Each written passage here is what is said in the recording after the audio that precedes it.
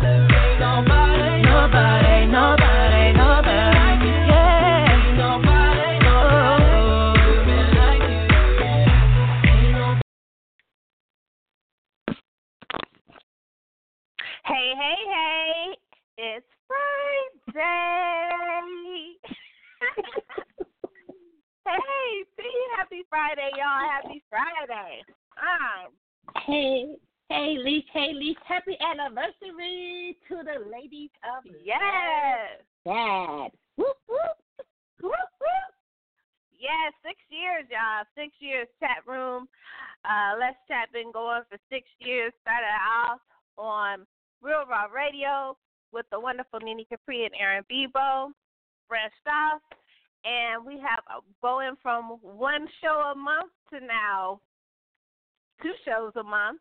Oh no, more than that. 2 for 6, 8 or 9 shows a month, depending on what we got going on. It's phenomenal. It really is. It's humbling. We find people that listen to our show, and we don't even know who they are, but they know who we are.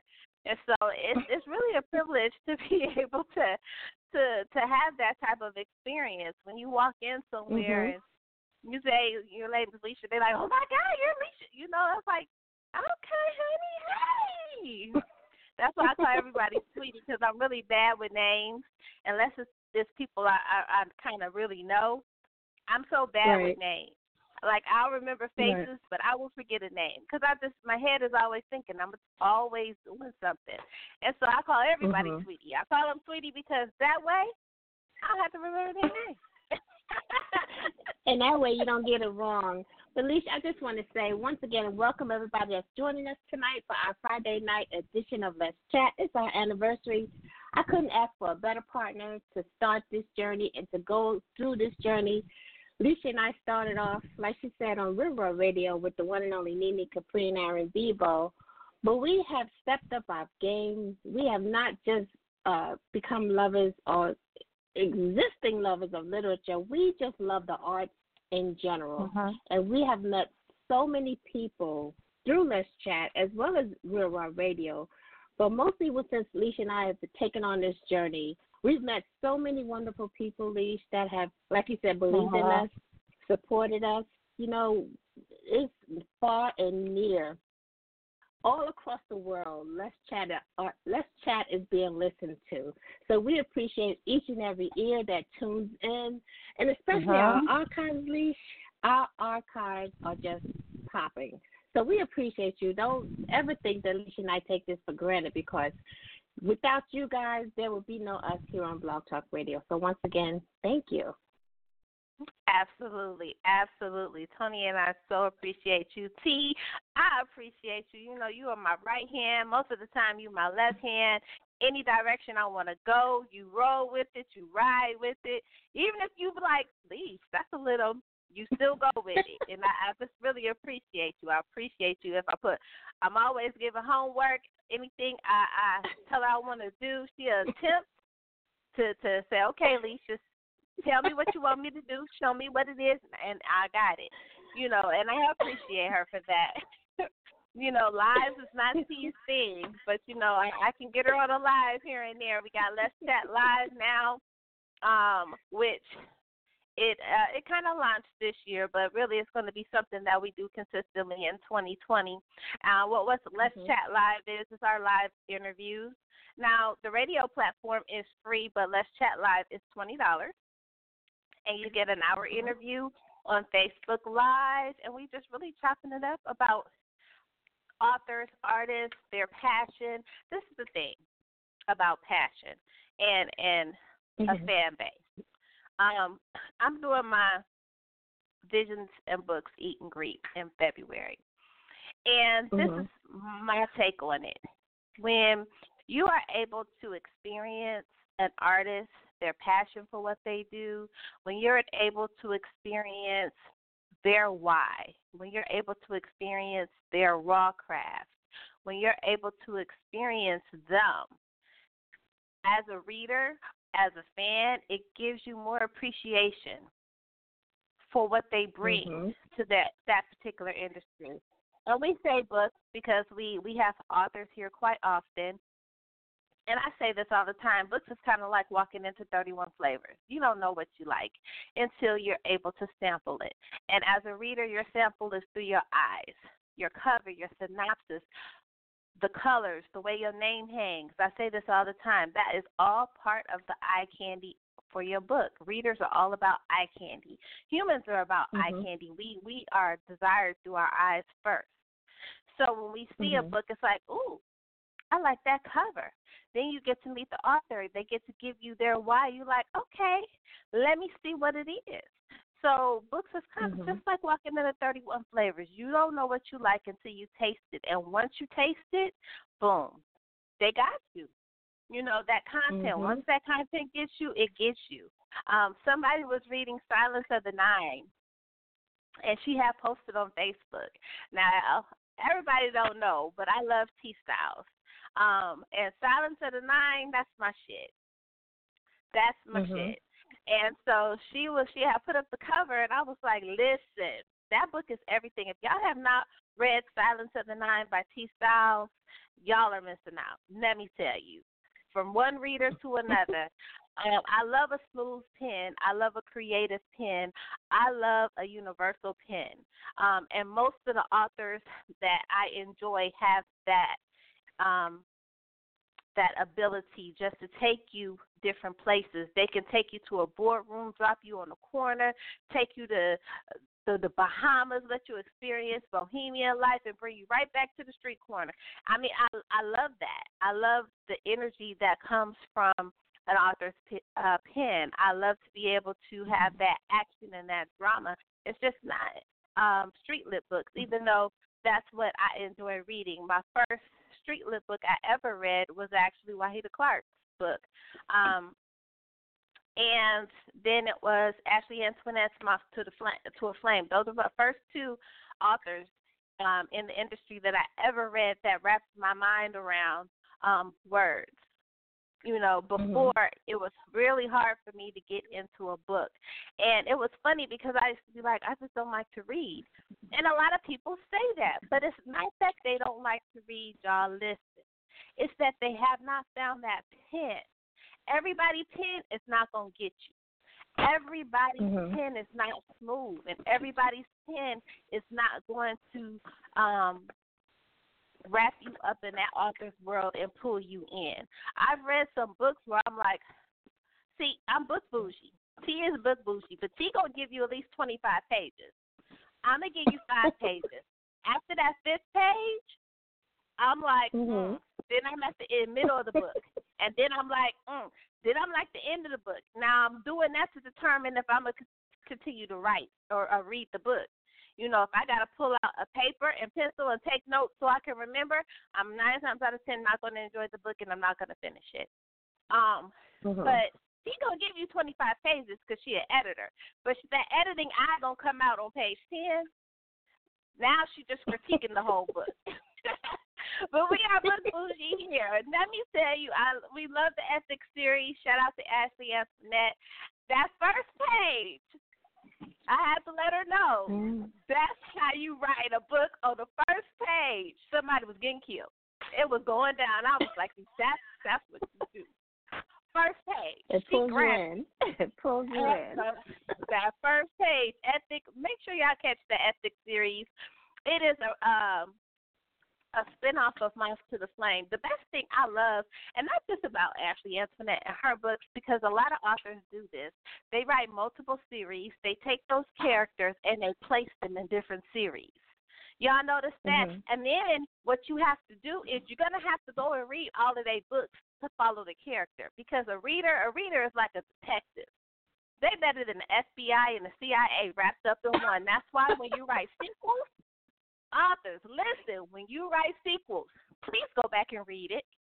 Please go back and read whatever book you had written before. If it was 1 book, 2 books, 3 books, make sure you read those books. Because your readers, let me tell you, a hardcore reader will be in your inbox like, excuse me, ma'am, how's she going to be in the ditch dead when in the other book on page 54, like they going to run it all down to you.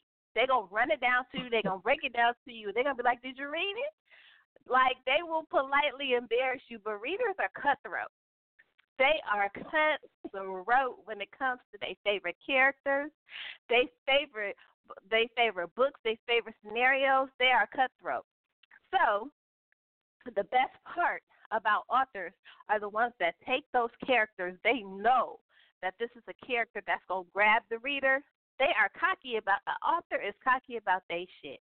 Cocky. They are arrogant. They know. I'm about to take Stan and put Stan in 4 different books. They're going to read all 4 of them books. Why? Because they want to know about Stan. Let me tell y'all. A reader will go on a mission. They want to know some information, some details. We did this in a group. We were looking for information on Messiah. For those who have read Moth to a Flame, you know who Messiah is. Listen, we read like 5 different books searching for information on Messiah. We needed to know who is his daddy? Where did he come from? Who is this? Listen, a reader will go in. So I really highly recommend, if you got series, authors, make sure you are rereading those series, know where you're putting people, and put them strategically in other books so that people can go and enjoy your library. That's right. really the best way to bring a reader to you. Make sure that you're placing your excerpts in places that are unique to you. Not all over Facebook, not all over Instagram. If you're going to do that, do an audio excerpt, something that is uniquely drawn to you. But if you have a website, and you should have a website, put all your excerpts on a website. Put all your excerpts in your Facebook group that is unique to you. But you have to force people to you. You got to force people to your characters. And so if you have 5 books, take those 5 books and introduce a character and take that character through the book and let them watch that character grow. Readers love that. We love when we have crossover characters. We love it. If I'm not mistaken, Tice 8 is coming out, and there's going to be a crossover character in Tice 8. I'm just excited. I love books. I love reading, and I appreciate all the authors that support us, all the authors that come when I call, all the authors I have the ability to pick up the phone and call. You know, I interact with authors in a way that the average reader cannot and probably will not. And so that's why we do what we do here on Let's Chat, to allow readers the ability to experience the authors the way we do. I'm off my soapbox now, y'all. Well, everything that you said, Lissha, I do echo, and just doing this show has given me the ability to just appreciate an author's pen that much more, because I see firsthand, up close and personal, what it takes and what it takes from an author to put a book into our hands as readers. And it's not easy, and it's not an overnight thing. So it takes time, it takes creativity, it takes patience on the reader's part, first and foremost. But we so appreciate each and every author that does finish a book and puts it on the shelf or puts it online for us to get. So we thank you for that. Absolutely. And if y'all are in the Georgia area in February of 2020, February 8th, come on out to my Visions and Books literary affair, y'all. It's really, I really have to condense it because it gets bigger and bigger and bigger. Like, y'all don't know, it's featured authors that are not even in the promo that are coming. I mean, it's crazy. I appreciate the support. I appreciate it. I'm trying to make sure I do something for the readers to give y'all the opportunity to experience the author the way I experience the author. You'll be able to, at the vision party, you'll be able to eat with your favorite author. You'll be able to laugh, joke, interact, all of that. And through that interaction, you actually will be giving back to your community. The cost to get into the book event is only to bring a school supply. In June of 2020, I'm doing a backpack drive. And so those supplies will go towards that backpack drive. And a portion of the proceeds of the whole event is going to go to help put that event together. But the Visions and Book Party, I really want to be able to, the last one I had, we had a paint and chat, and it was really nice. Authors got to network with authors, readers networked with authors. It was just a wonderful, intimate experience, and I want to be able to give that to you guys. I appreciate readers. I'm a reader. Authors appreciate you guys, and this is really just a way to love on y'all, you know, and introduce you to some authors you never had. You know, a lot of people are like, why they want to be featured authors, but I already had these authors already picked. And the authors I had picked are actually written down in the book. And I picked them because I know what they bring. I know what their pen does. I know the passion behind their pen. I know how they interact with readers, so I know what the reader is going to get when they're in that author's presence. And all of these authors are a presence. They all have a badass pen, a smooth-ass pen. And they're all different genres. It's not just street lit authors. We got all different genres just to be able to mix it up so readers can be able to experience a little bit of what they don't have. Kim Carter is a like a suspense mystery author, but her pen, the detail in her pen is right up there. I don't know. I love to watch cozy mysteries like A Murder, She Wrote or, Heart to Heart. That's my stuff. But I love Kim Carter's pen, and I know what she brings to the readers. And when you interact with her, I know the interaction is going to just make you want to be able to go out and read her book. Blacktop. Everybody know Blacktop. Blacktop got that smooth pen. He real smooth with it. But he's really fun, and he has this just explosive character about him. Nicola Mitchell, explosive. Nika Michelle, explosive. Y'all have not read Forbidden Fruit. I don't know where y'all been. Listen, y'all got to go get y'all some Diablo in your life. I mean, people don't think I haven't read any of these authors, but I literally have read these books. I know what these authors are bringing, so I know that it's going to be a joy. And I haven't been talking too long because we got like a full house tonight, y'all. But this is our anniversary. We appreciate you guys. We love you guys. We're only going to try to give you guys more and more greatness from Let's Chat in the years to come. All of you guys who would like to be guests on Let's Chat, no worries. Just send your request to the Chat Radio Show at gmail.com. Also, if you want to be the Let's Chat Live, same email for Let's Chat Live. Again, Let's Chat Live is a $20 fee, but it's an hour interview and with your fabulous women on Let's Chat. We're going to get on with this show. We appreciate you guys again. You guys know anniversaries, everybody be all long-winded and things. Everybody got a speech. Everybody got something to say. I was trying to think of something big to do, and I couldn't do what I wanted to do.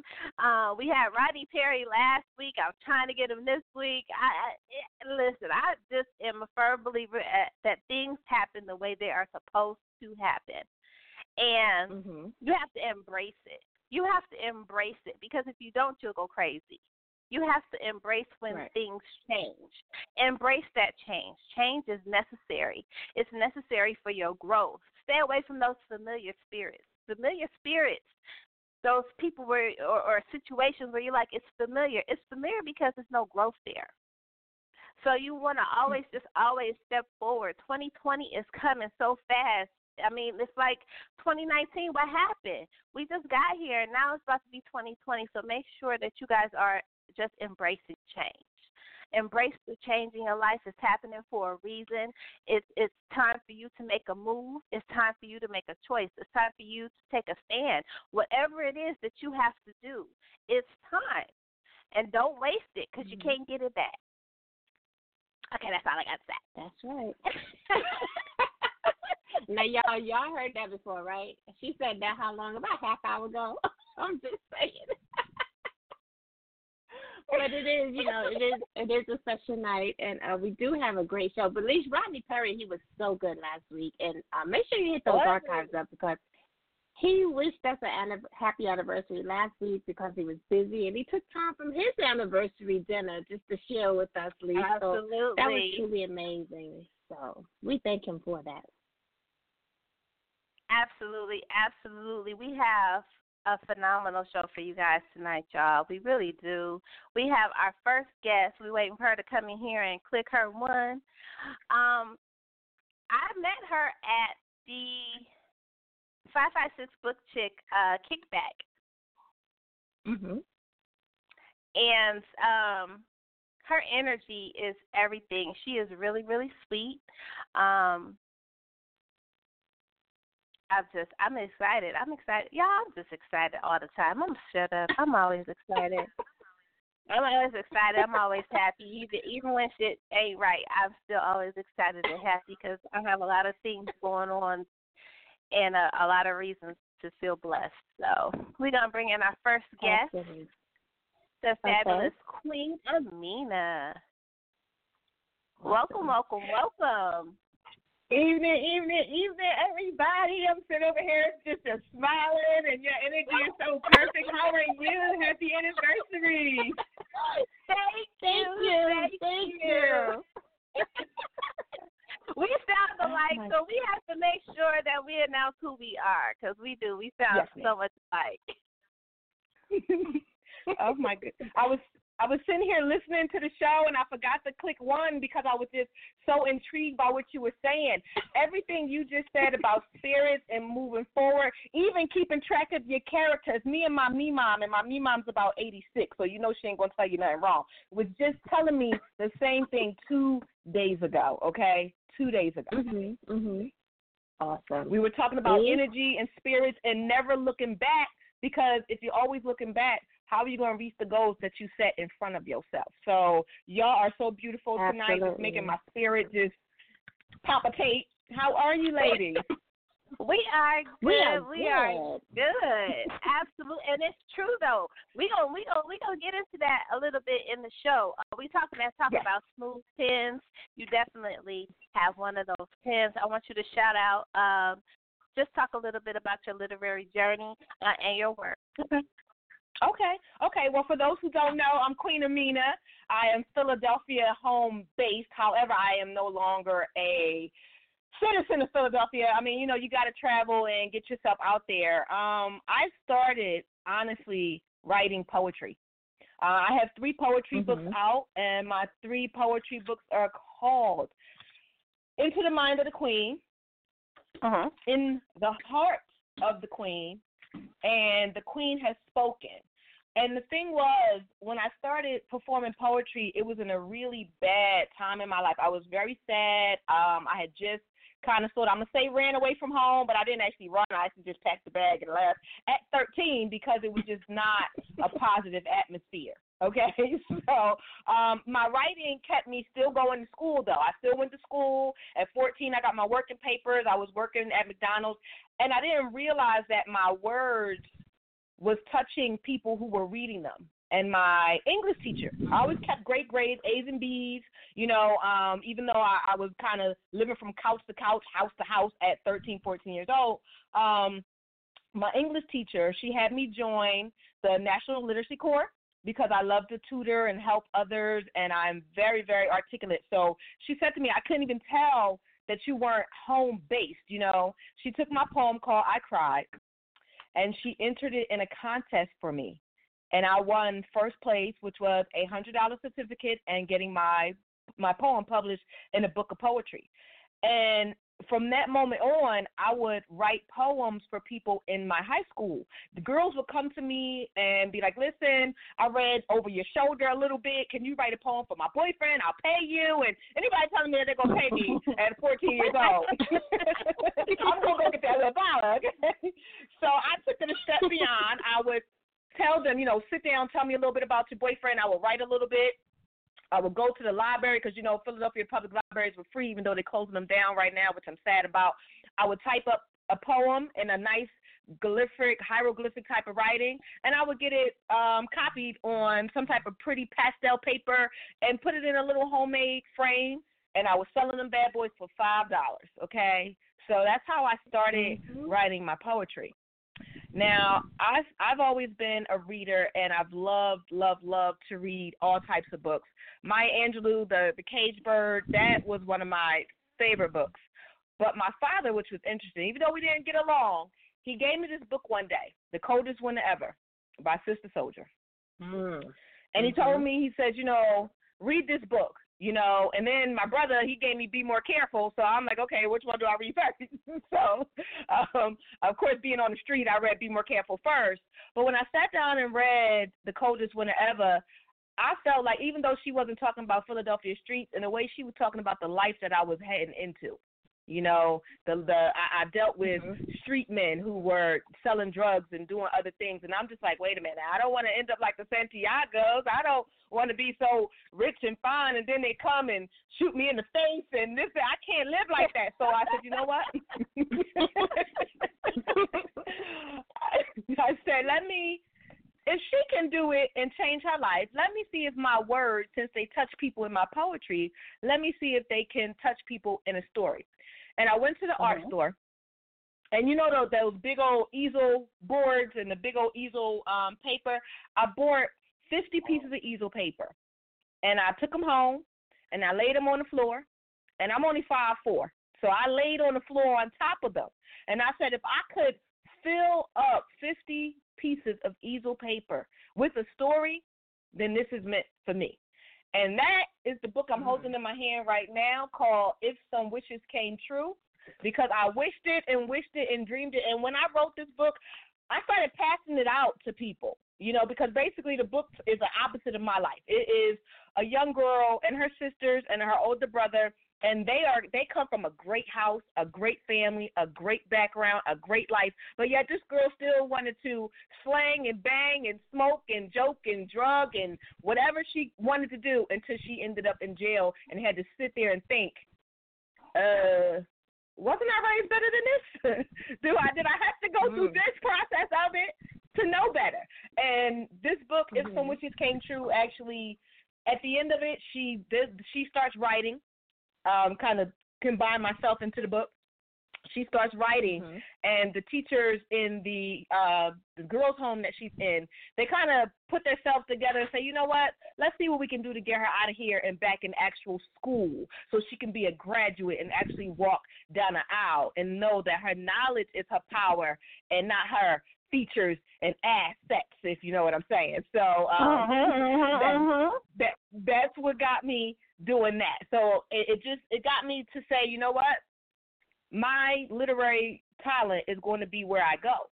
But I sent my book to a gentleman. I know you guys heard of David Weaver Present. So I sent my book to him, and he was so in love with the book. He says, listen, you don't have to sign any contracts. You just go with me. You just basically, what you're going to do is you are going to basically just 50-50 everything, and then your characters belong to me, which hurt my heart. And I said, why would my characters belong to you when I created these characters, when this is my story, this is me? And he says, well, I've been looking at your pictures, and I think you're gorgeous, so, we just going to work together and see what we can do, and I'll come and see. And at that moment, I said, you know what? I will find another publishing company that believes in my mental talent, not my physical attributes. And I ended up not working with him. And then I found a family-based business, because I said, man, if you can work with a family-based business, you can build as a family. And the family-based business, the husband, when he called me, he says, listen, we believe in you. We want to work with you. But once I sent him my book, and his wife was awesome. She created this wonderful cover. But once they gave me the book back and it was a finished product, I realized that they never even took the time to read my book.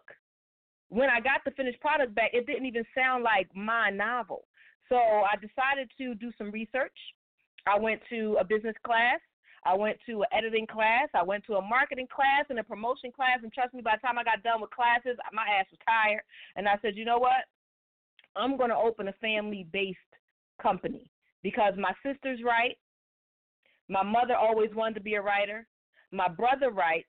My children are editors. I mean, my son's IQ is like, oh, my God, don't even get me started. I have a good friend who works at my job, and she is a great proofreader and a great editor. So I just said, you know what, I'm going to turn the little people that I call family into a publishing company. And then I opened my own publishing company called Show It Well Publications because I felt like that's what we're doing. We're showing it well. We're showing you who we are. And plus, it's a play off my last name. My last name is Showell, for those who don't know. So, I said we're showing it well. We're showing them how to be a business, be a family, and work together in a positive fashion. And that's what started me into my publishing company. So then I have my book that you put on the flyer, Queenie Secrets. I entered a short story contest. And they loved the short story, which was only maybe 15,000 words or something like that. But when they gave it back to me, they said, you came in like fifth. We're only doing the first through third. Something said, if I can write a book from ending to beginning, I am truly in the craft that I need to be in. You know what I'm saying?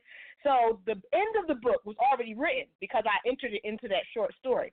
And then I had to actually find life structures for my characters. So I started writing backwards.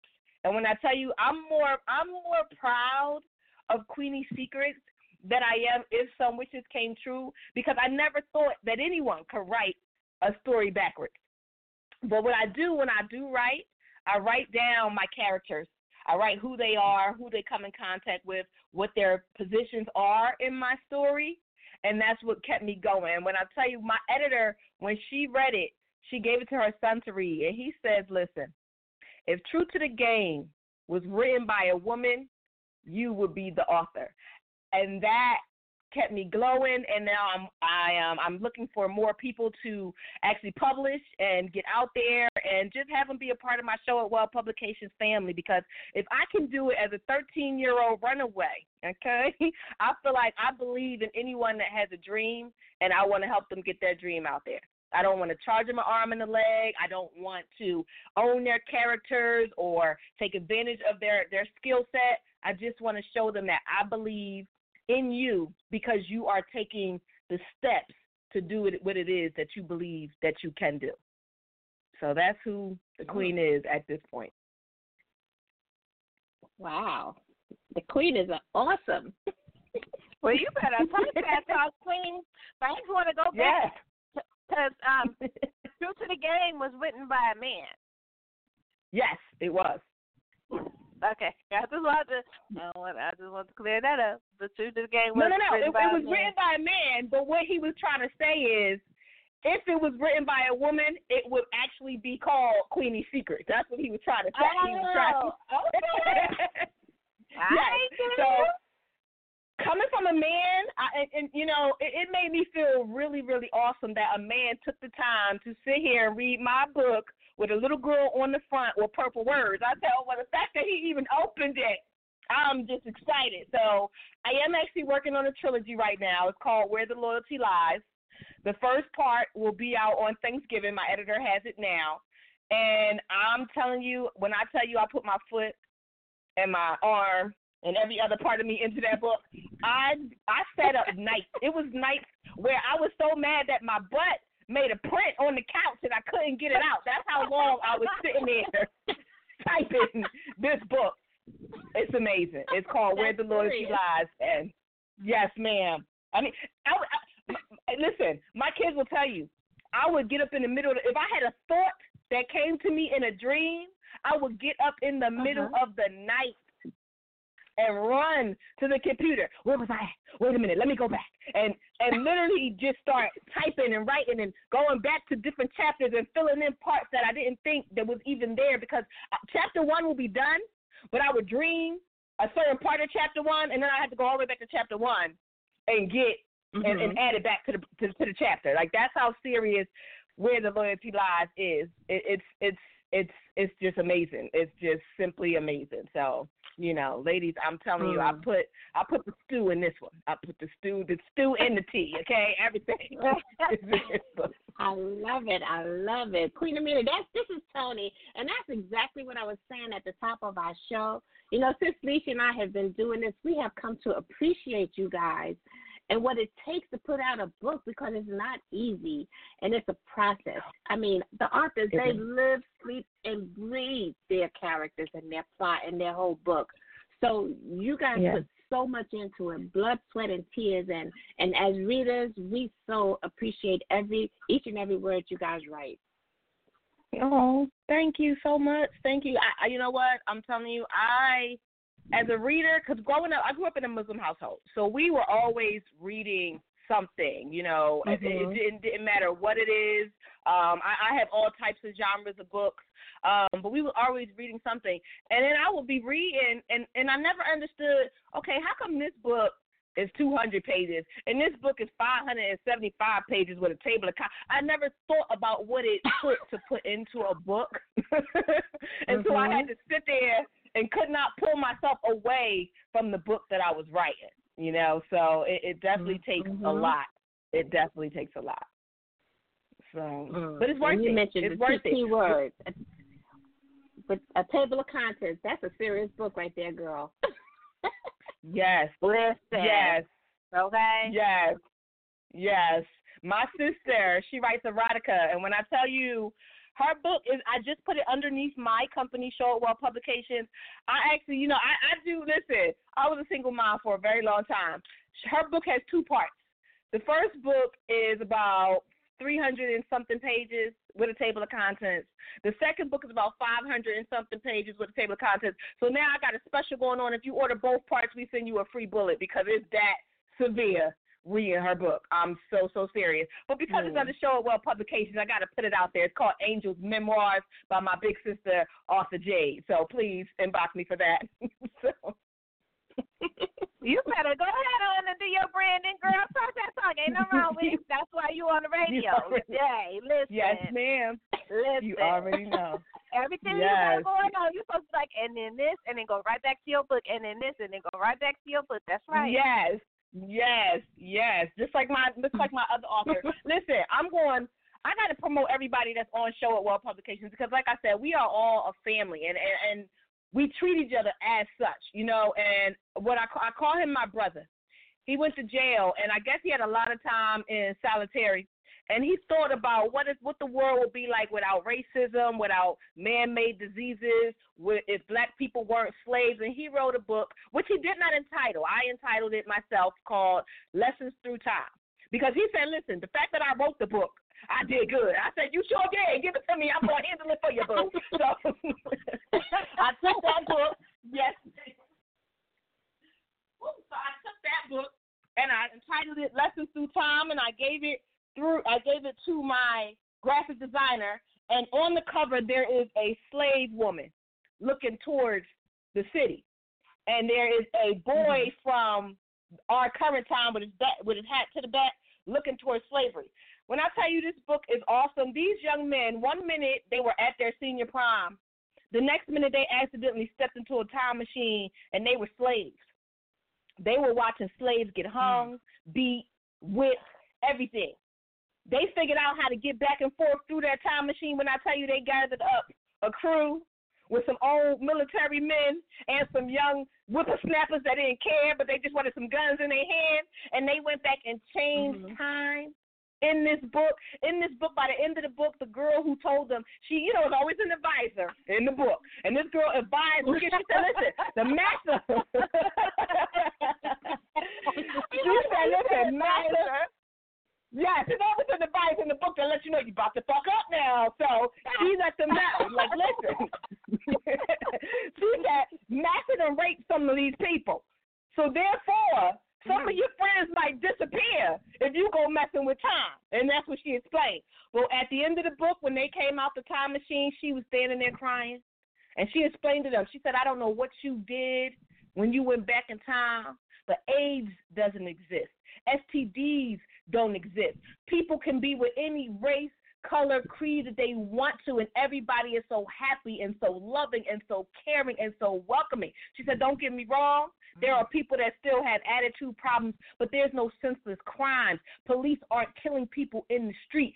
Just them changing. And the only thing they really did in the book is they went and they took out all the slave owners and anybody that sold a slave, owned a slave, thought the word slave. They took you out in that book.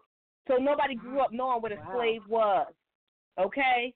And this book is called Lessons Through Time, and it's by Madafa Lindsay, but it's under Show It Well Publications, and I do specials. If you order 2 novels, you get one for free, and that's what I do. Or if you want a poetry book, I'll throw one in there too, but you got to order 2. And you can find that on Show It Well Publications on my Facebook page. Just click it, like it, inbox it.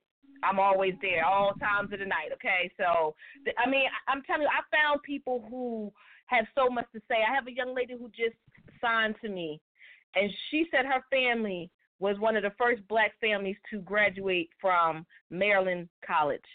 They were slaves, and they told the slave owner, if you free us, not only will we go to college, we will make sure our children go to college. So she's actually still researching her background. Her name is Miss Anita Purvis. Anita, I love you. She is still researching, and I love a person that takes the time to research before they just start writing. Okay, I love that. So she is. Get it right. She'll be out by the end of next year. She'll be out by the end of next year. So I'm excited about her. I'm just excited, period. You know, I feel like this is a good time. You know, I'm doing everything that I can to make sure that we get out positive words. You know, I'm not against anybody's type of writing, but I'm just not the way I am as a reader and the way I am about life. I'm just so tired of the side chick that stepped in and stole your man books. I don't know. I think they've been done. I think they've all been done, and I read them myself. They're entertaining on the train and on the bus. But if that's all we passing down to our children, don't you think at some point that's all they're going to know? Because they do read. Well, I will say this, because yes, ma'am. Streetlit has been around since Cordelia the Crude. You know, it's just been called something different. Side chicks have been around. I don't know if you've read the Douglas Women. Frederick Douglass had a side chick, and I mean she was a little disrespectful. But I mean it's something that has gone on for so long, but it just has evolved in different ways. And a lot of times you have a lot of authors that really write about their lives. But every author does have a signature. They have their own authentic signature that sets their pen apart from others. Now, I will say, these cover titles, I'm not here for some of them. And sometimes your title will discourage people from reading your content, no matter how dope your pen is. You got to package it right. Yes, ma'am. You are so right. You are so right. There are so many stories that people tell me, you should read this book, but then I look at the cover and I'm like, no, thank you. No, I shouldn't. I shouldn't read it. It's going to make me mad. I see that. No, I'm okay. No, thank you. No, I'm going to pass on that. But, I mean, you told me it was good, so I take your word for it. It was good. Yes.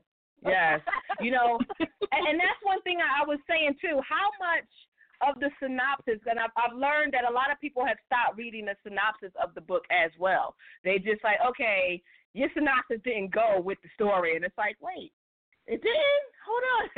So, you know, I'm trying to, you know, there's a lot of factors now that make me, what I don't do, I used to read the reviews, but I'm starting to realize that some people, they will just put any type of review. And plus there's companies, because they inbox me all the time, they will do 100 reviews for you for $150. So they won't even read the book. They'll just put up 100 reviews. So I don't read the reviews anymore. I actually have to go in and flip to a chapter and read a few pages, and that'll let me know if I want to read that book or not. Listen. We so appreciate you coming and kicking with us in the chat room. We want you to shout out all of your social media where everybody can catch you if you have any events coming up. And make sure you remind everybody about your book and when they're coming out. Definitely.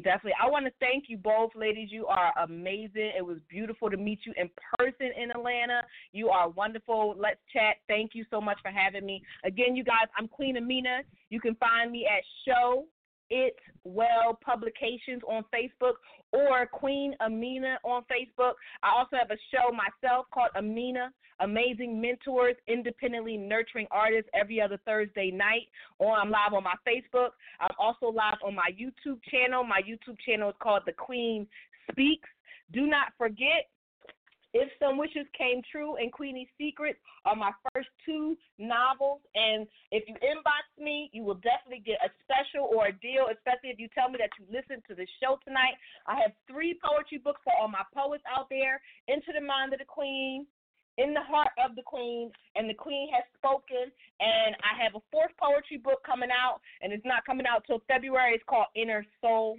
My next novel is actually a trilogy called Where the Loyalty Lies, and the first part of it, get you some, is coming out on Thanksgiving, okay? Also, I have a young man by the name of Madafa Lindsay, and his book is called Lessons Through Time. That book is a definite read, must read. And I want to thank you guys again for having me. Show It Well Publications, or just Google me, QueenAmina. I pop up everywhere. I swear to God, I'm Googleable, and I love the fact I can say that. Thank you, ladies, so much for having me. Oh, and on Instagram, QueenAmina26, because that's my favorite number. I appreciate y'all, and I love y'all to death. Deuces. Oh, that's amazing. That's that brand energy. Yes, I love her energy. I love it. Down pat.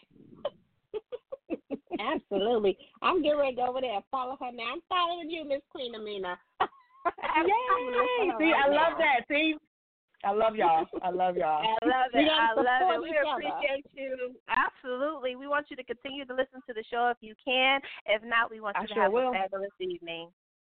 Thank you so much. Thanks again. I love her it, energy. I love it. I just love it. And speaking of energy, we have our next guest. Let me tell y'all, some of these authors gonna spoil us. Let me tell you, we didn't have to do no promo. They was on point, okay? Listen. Just a little tip. When y'all are doing interviews, events, whatever it is, let your people know where you're going to be and when you're going to be there. Right. If nobody comes to your table, you cannot get mad. If nobody calls into your interview, you cannot get mad. Because you did not let your people know where you was going to be. But Lola, let me tell y'all, Lola had it together. Lola had it together. We waiting for Lola to press her ones to bring her on up in here. Let me tell you, Miss Lola, she had it together. And her people were right there with her. Yeah. Hey, how y'all doing? Hey, how are you, love? I am doing great. Loving the energy. I'm so excited. And happy anniversary, guys. Congratulations. That's awesome. Listen, I told no promo. You had it together. Listen, when I say together, you was doing Thank you. I was posting, texting, word of mouth. He's been posting for weeks.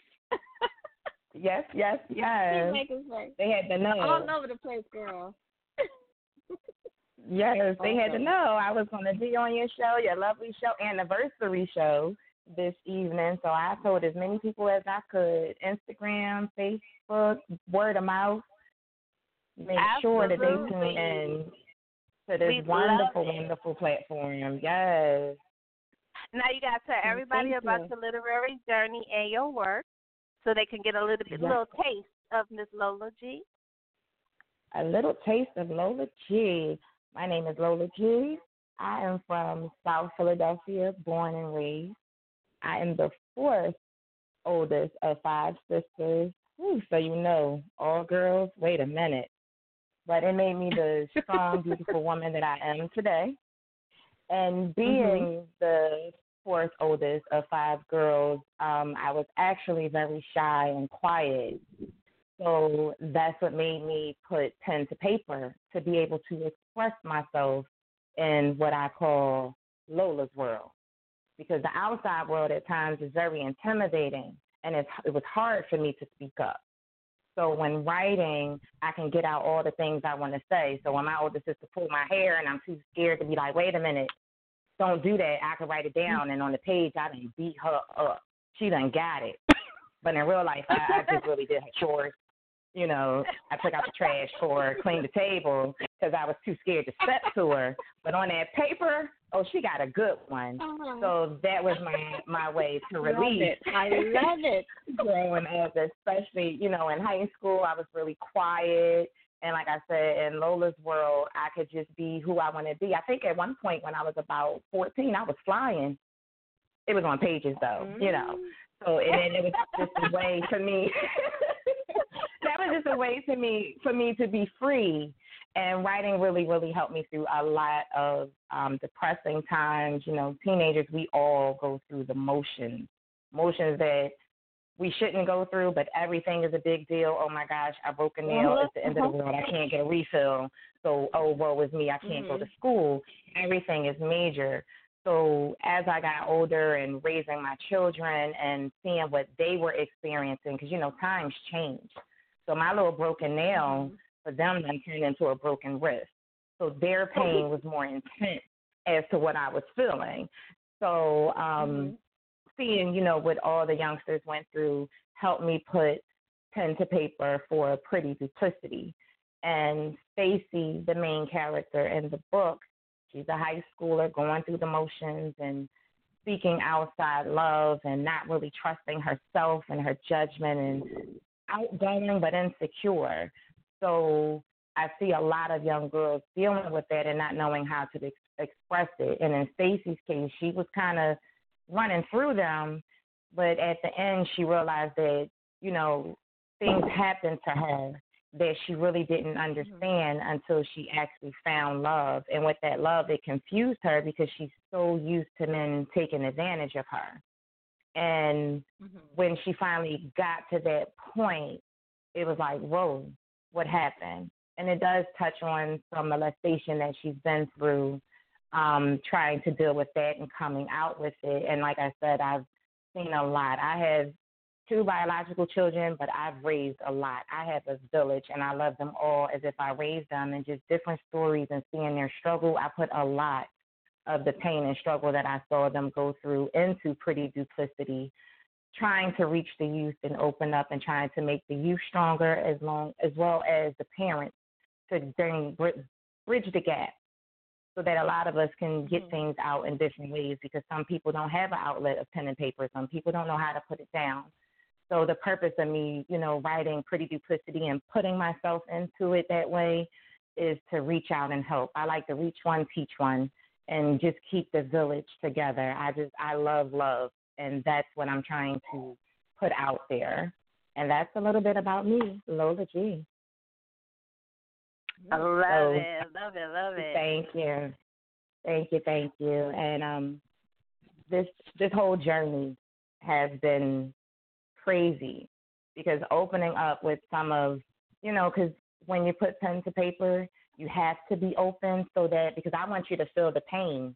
And then I want you to be mad at her because it's like, okay, I done been there. Why did you choose left when you should have went right? Come on now. It's like the girl falling in a scary movie and you yelling at her, no, get up, stupid, go get the car. So that's, it was hard for me opening up to put that out, but I needed to open up because this is a quiet thing that people know about but don't address. And I just wanted this book to be able to give those people that have a muted voice something to read and say, hey, I can be as strong. Maybe I can speak about it and I can learn my form of release and communication in a healthy way and not be out there acting a fool. So, I'm glad that you said that, too, because I think that growth is very important. And I don't know if you listened at the beginning of the show, but growth is very important. And sometimes you have to think about the why. You have to ask yourself, why am I doing this? Why am I upset? Why? Because some of that is ego. And when you think about text, we get so infuriated about text. We get so infuriated about words, but words have no emotion. You have to put the emotion to the words. So 9 times out of 10, if you text something, depending on your emotion or the person's emotion receiving that text, it's going to be insensitive or offensive, depending on how they're receiving it. If people have a whole lot going on, when they read that text, it's going to be offensive. It's going to be insensitive, and that's how they're going to feel. But growth is very important, and you got to pay attention to the things that you do and why you do them. When you send out a text, you got to think about, you can't control how somebody receives your words. You can't do that. But you can try your best to make sure that you are always checking yourself at all times. What are some of the things that you do in your growth process to make sure that you are staying and keeping Lola on track? Keeping Lola on track is an everyday headache, only because I'm human. And I'm, like I said, I'm used to going left. I'm used to being sheltered. So writing and putting Pretty Duplicity out there, it's helping me. Interviewing with you guys and listening to the introduction, I was so excited because of the energy that you gave. And what's helping me with my growth is trying to find and match the positive energy that you receive from others. I focused so long on the negativity that I realized it was stunting my growth. I can't change what happened. I can just learn from it, deal with it, and grow. It's supposed to teach me, not hold me. So that's something that I'm doing now to try to continue growing, because I know that I am a lovable, beautiful person. I know that now because I grew to see it. So I'm just trying to continue to match the energy, stay positive, stay focused, and I still jot things down because I may have a moment, you know, we're all women, and we go up and down. So one minute I'm laughing and I'm your best friend, but you start chewing your food too loud and I'm ready to just jab you in your throat. It's like, wait a minute. So it's like, where did that come from? So I'm learning my little triggers. Okay, don't sit near her when she's eating salad. You know, things like that. And I'm just paying attention on my own so that I can make sure. That's real. Because you can breathe wrong sometimes. Listen, and your it triggers just gets is you. your fault. Your triggers is your business. Your triggers is your issue. So nobody else got to tiptoe around you. So you know what your triggers are. It's your job to keep yourself in order. And so when you like, I don't know if I'm gonna sit right there. That might not work out for 4 hours. I don't know. I can't. Let me find me another seat, because you already know you're keeping yourself and your energy, and you have to protect your energy at all costs. Now, energy never dies, but energy is transferable. I don't want nobody bad energy, and if I'm having bad energy, I don't want to put it off on nobody else. You know, I could be having a bad day, but I don't want to make nobody else's day bad. So let me just go and stay to myself while I'm having my moment. Now, if you step into my lane, with my pen and pad. Now if you step into my lane in the moment of that moment, what you get is what you get. How you get it is how you get it. Hey. That's what it is. And I'm so nice, though. I'm gonna are you okay? I'm going to give you a Band-Aid when I'm done. But I told you, I had on my hazard. I was calling you in like a plane, letting you know, no, danger zone. And then you chose to come. So yes, you definitely have to learn the triggers, or I'm a force to be reckoned with. And I don't like being like that, because I am empathetic. I really am. So if y'all start crying right now, I'm crying with you. I'm like, why are we crying? What happened?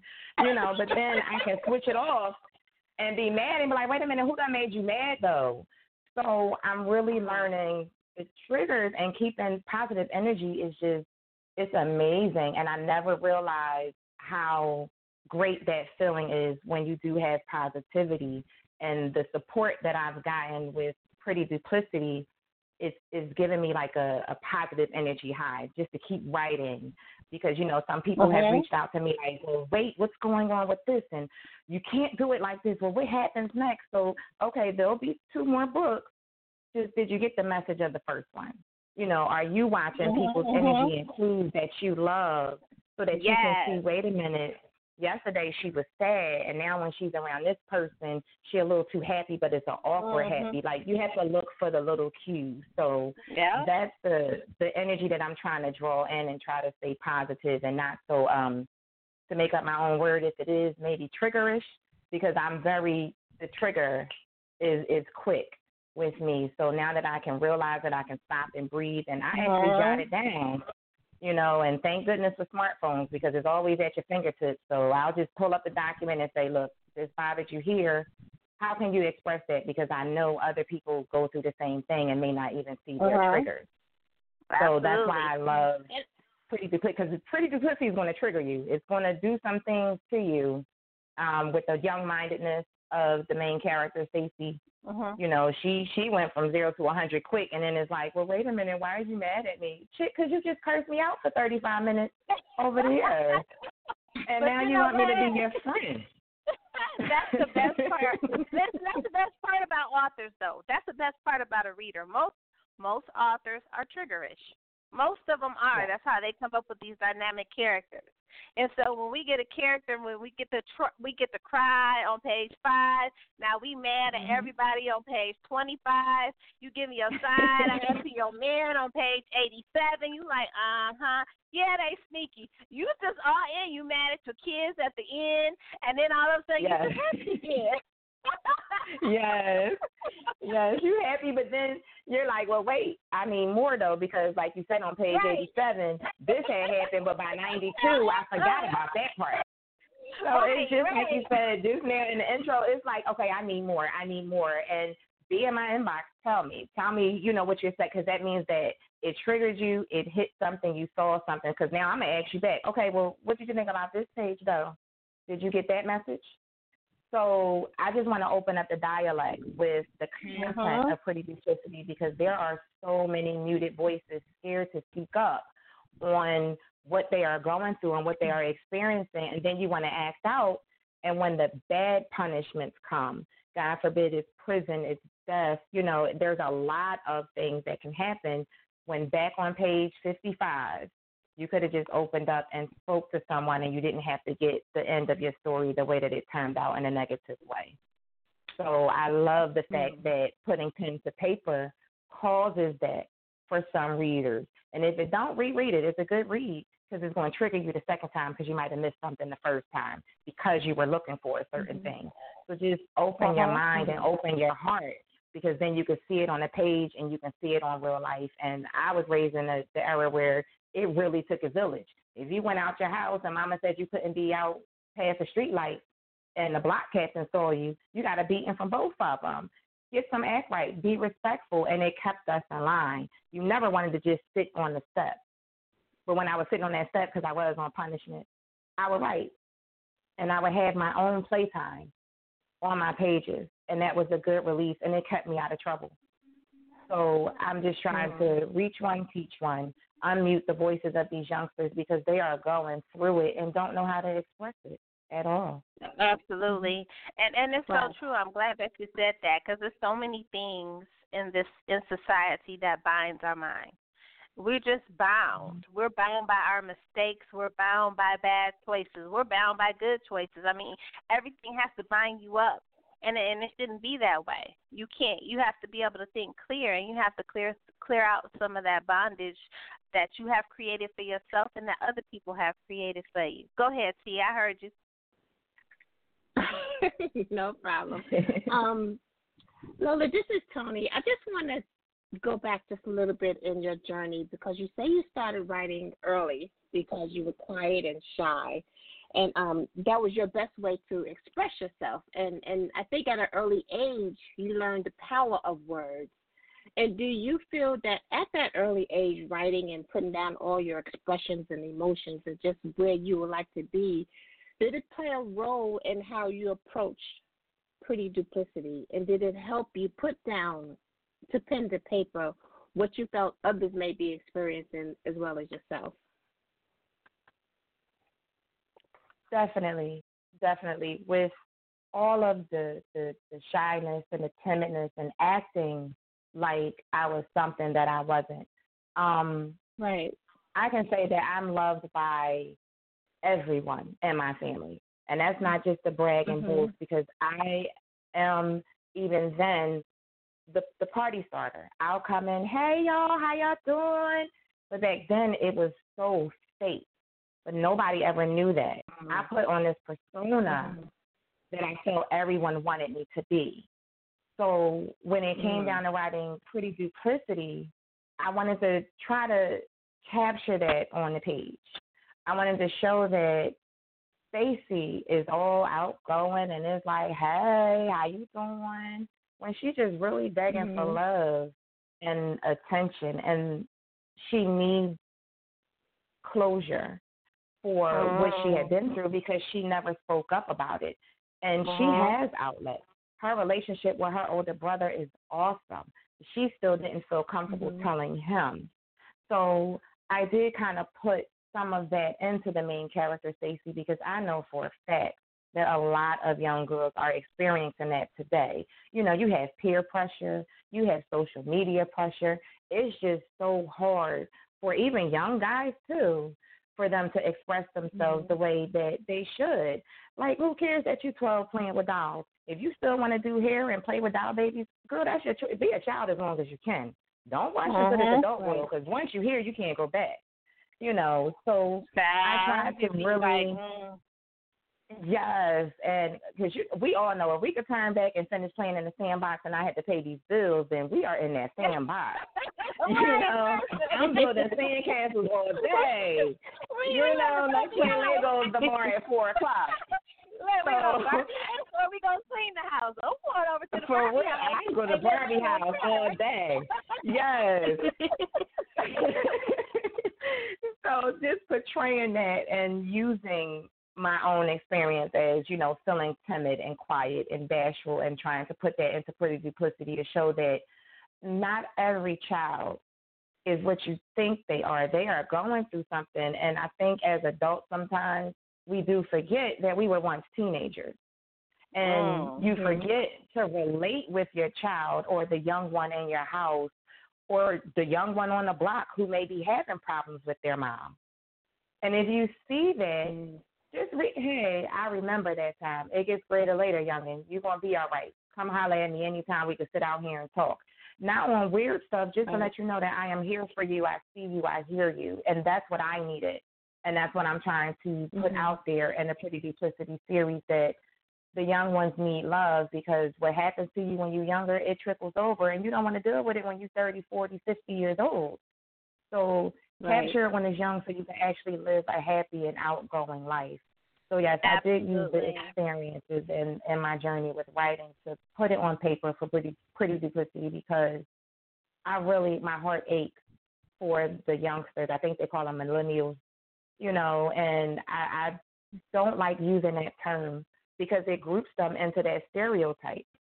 They are just children looking and searching and trying to find themselves. So why not help them and say, it's okay to be you, it's okay to be different, just live right, because what you do now, it affects you later on in life. So that's what, you know, I tried to portray when I open up and write. And that's so true. Absolutely. So true. And I'm so glad that you brought that up. We have a hand up. Do you mind taking a call? Not at all. Let's do it. All right. We got 912-334. You're live in the chat room. What's your name? Where are you calling from? Yeah, how you guys doing tonight? My name's Jay. I'm calling from Georgia. Hey. Hello, Jay. Hey, how you doing? What's going on, ladies? How you? We are good. How are you? Yeah, I'm doing all right. I just wanted to kind of get in on this conversation real quick, if you would have me. Come on in. Sure. Let's get it. Okay. Well, it's a very important thing, though. What I would like women to do these days is realize that when you're dealing with a man and when you're dealing with a woman that looks like a man, because what I've learned is that a lot of these new guys, you know, especially this new generation, they've adopted their mother's mentality. They got their mother's identity. So therefore, you're dealing with a man that's very masculine on the outside. They got all the attributes. They might even have a good job, but they think like a woman, though. So therefore, when you get in a relationship with them, it's kind of like two lesbians. You know what I'm saying? So it don't ever work out because, it's a mental thing, though. And women and men always look at things as the physical, but I like to look at things as the spiritual, you know, and the mental, though. So what I've learned is that most women these days think that they're men mentally, act like women mentally. So therefore, it's kind of like it don't work out so much anymore. There's nothing long term. It might last a few months, few weeks, a few years, whatever, though. But it'll never last a lifetime because it ain't the natural state of things. It's not the natural order that we was given. You know what I'm saying? So this is it's a deep topic. But I'm just tired of women falling for these guys that are so masculine on the outside, but they actually think like they think like a woman, or they got their mother's identity. I'm sick of women falling for these guys because it is actually messing the women up mentally, though. You dig what I'm saying? They're messing them up mentally. So therefore, these women deal with these guys that are very masculine on the outside, but inside they think like their mother. So therefore, when the woman get with them, it's beautiful for a while, but then it ends up taking a deep left turn because they end up learning the man's mentality, and they realize that, oh, he think like his mother, and whatever happens, he has a woman's mentality, even though he's very masculine. And I need men to step up. I need men to step up and be men again. I need them to step up, and let women know what a man really is. Women are emotional by nature. Women have anger by nature, but a man is supposed to be calm. He's supposed to be logical. So when you deal with these thugs and these gangsters and all these people in the streets that act like they tough guys, they think just like their mother do. They got a very red they got a red identity in their head, so that when somebody says something to them that they don't like, they overreact. Like a woman, but they overreact. They get in trouble. They go to jail. They end up in a fight. Men don't do that. Men are logical. Men overcome situations. That they're logical about it. They don't get emotional to a situation like a woman would do. Right. And it's not. And this is not no stab at women. This is what they call human nature. Don't argue the fact that women by nature are more emotional than men are. Can't nobody argue that. It's nature. So nowadays, I think women though, because nowadays dealing with a of men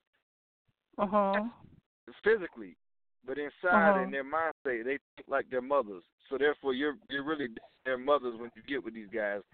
They're very emotional. They don't know how to handle you. And as soon as the moment that you find out that he can't handle you, because a woman's supposed to challenge a man.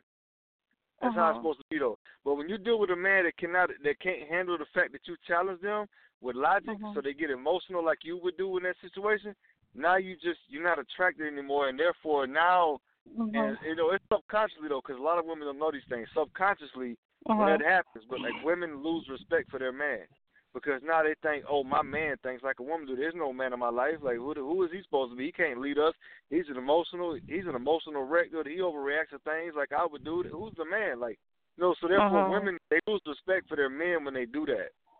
So I would tell men, but you got to be men, though. You got to understand that men are supposed to be logical and calm and overcome situations. They're not supposed to be emotional and get angry quickly and overreact to situations. We're supposed to be there to help the women and children get out of that mess, so we can bring them under a strong structure that'll keep them out of harm's way and that'll keep the whole family straight. But for some reason, along the last 60 years, people have lost that entire role. Therefore, now we have the mess we deal with today, though, which is a bunch of cheating, a bunch of divorce, and a bunch of sex. Right. That's what we deal with today, though, because people that role has been completely lost. And can't nobody argue with me about it. Oh, yeah, I'm sorry about that. Yeah, my name's Jay. I'm babbling, but I'm passionate about it. Are you okay, Jay? But I just got a question for you, because you covered a whole lot of stuff. You covered a whole lot of stuff. I just got a question for you. How can a man know how to be a man if there's been no man around to show him what to do? And before you answer, I'm just saying, there are a lot of single mothers in society. They don't have to be black mothers.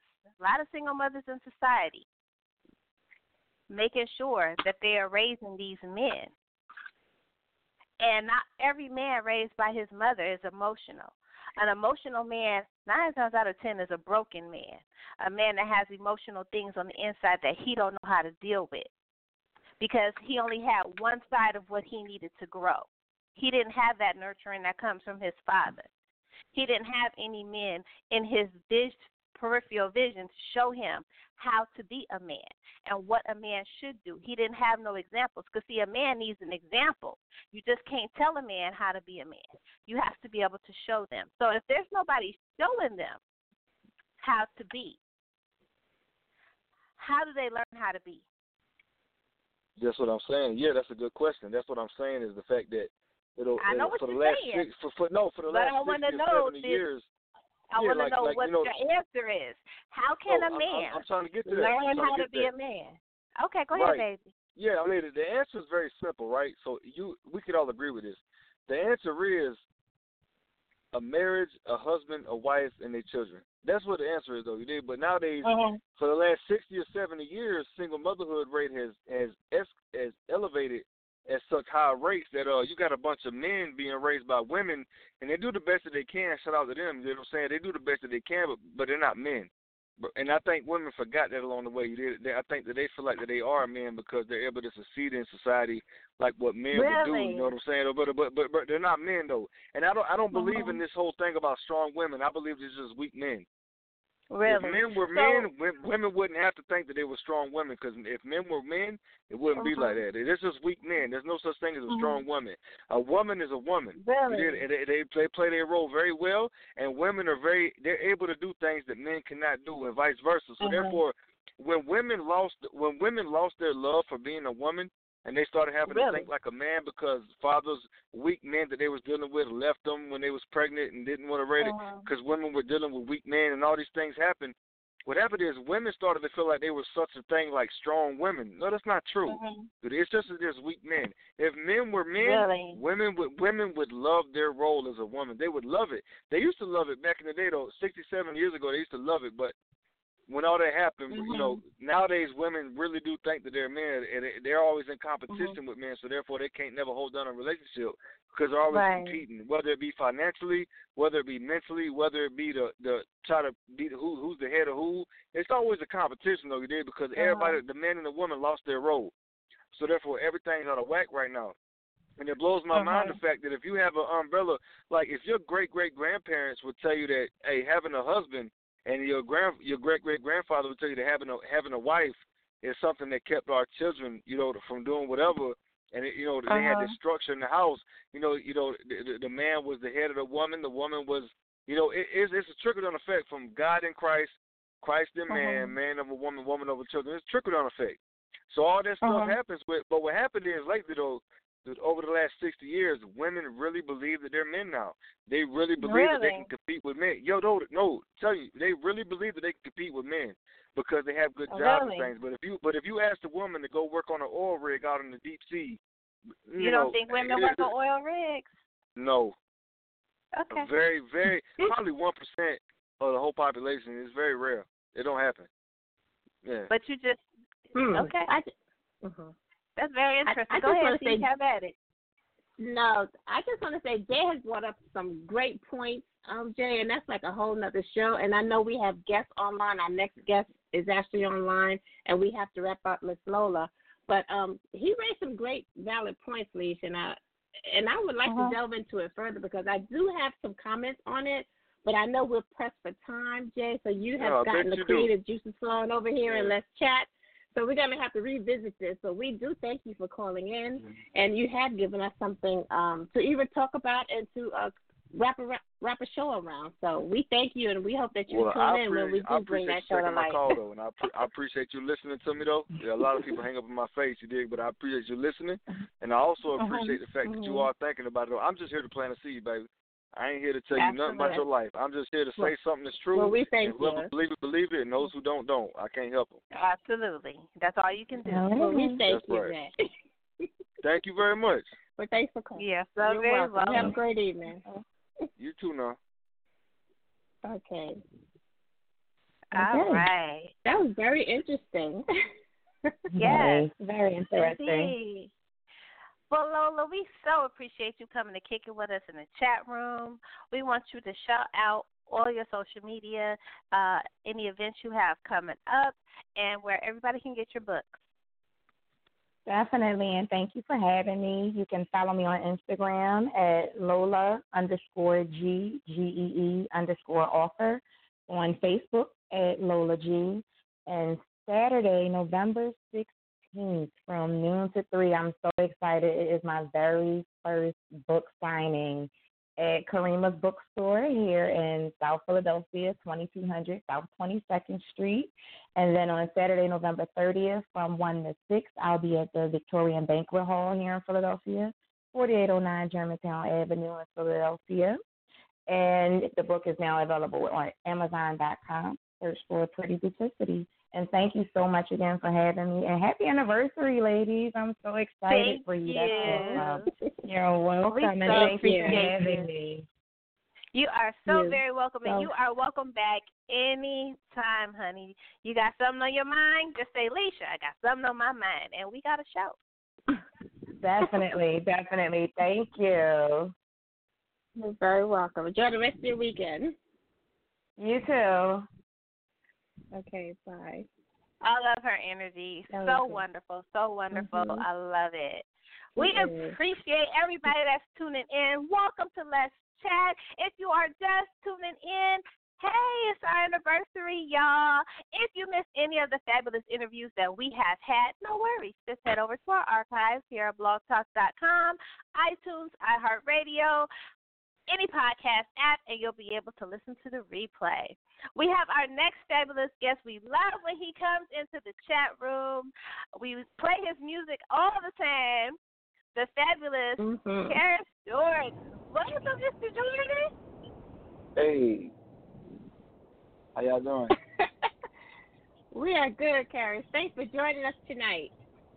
Yeah. I'm listening to that dude.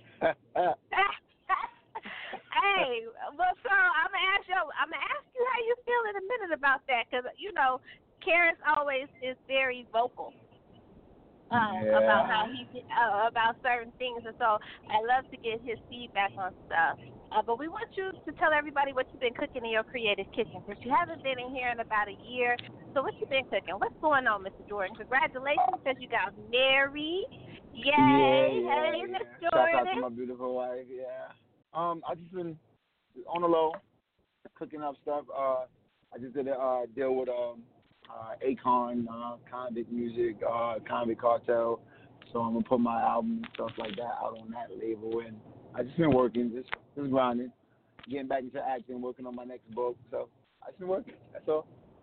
Keeping it low, keeping it quiet, Okay. Have you been writing? Because you're an author too. Oh yeah, absolutely. I've been, you know how you dib and dabble and keep going back and forth. So I really don't have no direction or where I really want to go with it yet. So I'm just gonna keep writing until I actually get that direction. And once I get the direction, it'll flow from there. I love it. I love your creativity. Just listening to your music and the way your creativity flows. I listen to your songs that I saw on YouTube, and you had your video with it. Just your whole creativity and your vibe is just so over the top. I love it, though. I love the energy that you bring in any and everything that you do, whether you're modeling, whether you're acting, whether you're making music. I appreciate it. Where does the source of your passion come from? Experience. Everything, I can't write nothing unless it's true. I can't make up anything, so I go from experiences, whether it's myself or people I encountered with as a kid or as an adult or like that, and just life in general. I think in life you experience so many different things, and the good thing about me is that I can paint a picture of some of the experiences that I have experienced or others. So just some life experiences, that's where all the energy comes from. And then the people around me, people around you give you motivation and they can tell you a story or you can tell, because, you know how it is, you could be around someone and then an idea or a story will come from your past. And you're like, oh, and you haven't probably spoke about it in 10 years, but just because y'all spoke about it that time, it'll go boom, a light bulb will go, and then if you have another creative juices flowing. That's all it is. Absolutely. Tell us how you got connected with Akon and his label. It's funny because he knew me since I was a kid, but he does all his great stuff, and I have a close friend of mine. He ran with one of Akon's one of Akon's right hand mans, and it's funny because I was telling my wife, I was like, I'm starting this year, I'm gonna get back to the music, I'm gonna make sure all this stuff's right, and then I'm gonna reach out to him and let him hear my stuff. And the day of my bachelor party, my boy brings Akon's right hand man. He brings him to the bachelor party. He comes. He just say I had a great night. We had a great night, and he's like, send me some music. I sent him some music, and 2 days later, he FaceTimed me with Akon, and let's have a meeting. Sat down, had lunch, had a meeting, and then boom, it's on from there. Yeah, so it's basically about connections. That's it. That was it. I love it. Now, I know that you listened to the previous caller that we just had on. Tell us your thoughts Well, as a man. I heard some of it. Mm-hmm. He sounds like he's set in his ways. From what I heard, I can't really speak on the whole general because he had a mouthful. To be honest, like it sounded like he liked to hear himself talk. But I don't know. It's about evolving. Like I don't like when a man says what a woman can't do because there's nothing that my wife can't do. So I don't like that he says that, oh, because if a woman is strong, that means a man is weak. No, that's not true. Women evolve in time. People don't understand how things evolve, all the time. You have, we can go from, let's say, okay, prime example, they got a movie that's about to come out. You got the Harriet Tubman, and from Harriet Tubman, you can keep building up to Sojourner Truth. From Sojourner Truth, you can go to Michelle Obama. From Michelle Obama, you can keep evolving. People evolve because times change, and with times change, people change. And I think people don't have. I think some generations are so stuck in their ways, and my grandmother always said that, oh, you just stuck in your ways, and just like people don't like to say that LeBron is better than Jordan because they stuck in their ways, they stuck in the past. And I think that people are constantly evolving as well as women are constantly evolving and everything else. I don't know what type of men he's been around because, I know friends that haven't grown up where the father was raised by their mother, and they've been with their wives for 10 years. And I know people that was raised by both parents and maybe was divorced 3 times or, so it's to each his own. When you find that one, and your energies gotta connect. Once your energies connect, things can go. But like I said, people get married because they're in love. Hopefully, and people usually get divorced because they usually fall out of it. And that's what I mean by things evolving or things changing in time. So I don't know the gist of his argument, but from what I heard, he just kept saying that men are weak or women are strong because these men are weak. And then 9 times out of 10, a lot of times, and there's no shot at him, a lot of times when men keep talking about, and the women be cheating, the men be cheating, and that's why the women is this, sometimes them be the guys that's always doing it. The ones that's always talking about it. Like, oh, you got to do this, and you got to evolve, and you got to be this type of man. You got to be this, and then come to find out, you be the man that's destroying women's, emotions and everything else. I say talk is cheap. Live, like I said, live by experiences. But I don't think the whole aspect of a woman being strong is because a man is weak. I don't get that gesture. That's what I heard, so I don't know. Maybe I could be wrong. I don't know. Well, I was listening to T.I.'s new podcast, and he had Toni on there. And what she was saying was that when she was growing up, when she was like 15 or 16, she was told, when you marry not for love, but you marry for security. Absolutely. And he chimed in because he said, when men are growing up, we're not taught any of that. Women are taught to be strong, have your own, take care of your house, take care of your kids, be successful. Like, these are the things that we are taught and instilled. But at the same time, the same thing is not being taught and instilled in men. And a lot of times, and not every time, but a lot of times, men are told you marry down. You marry for power. You marry for convenience. So you avoid a strong woman. You marry a woman that you can make and do however you want her to be. There are some, some mothers have told their sons to do that. Some mothers have told their sons to do that. But the fact that it spoke to women, but not spoken into men. What do you think about that aspect? Because women are told to be this way. I agree with the stuff that he was saying, where certain things are instilled in women to be that. Like, for instance, I believe men have compassion because of their mothers. Men know how to, be emotional. I think because of the woman, because you have dads that, don't you be crying. Crying is for girls, you know what I mean? Man up. We always get that. Man up. Do this, do that. Now, I was taught differently. I was taught to, be a protector, be a provider. You protect. You provide. You do things for your wife. Your wife is the most important thing. I was taught that way, that once you become one or you're married, that your wife is even before your mother, your grandmother, your children. That's how I was taught. Right. But I do agree with the fact that women are, I think, in certain households, women are always taught, I think from the start, from your grandmother on how to treat a man. If you think about it, like, for instance, my grandmother, you couldn't eat until my grandfather ate. You know what I'm saying? No one in the house can eat until my grandfather ate. It was certain things that was just not allowed in my grandmother and grandfather's household. So that, of course, trickled down on my mom, and my mom and dad was you don't eat until your father eats, and then it can trickle down. But see, with me, it's like, nah, feed my daughter first, feed my kids first. Like, let the kids eat first. And I'm okay. Thinking that because dads are different. My daddy tell me in a minute, you have your own, hold your own, don't depend on no man, don't be worried about these knuckleheads.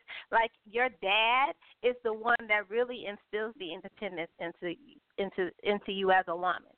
Like, I know my dad did. And he'll tell me to this day, listen, you got what you need. Like, he makes sure that you're okay. And what he tells you is, if he don't treat you like I treat you, then you don't need him. Absolutely. And so that's the visual that we're given, but we're given that visual when we're smaller. Like you said, feed my daughter first. Make sure my baby is straight.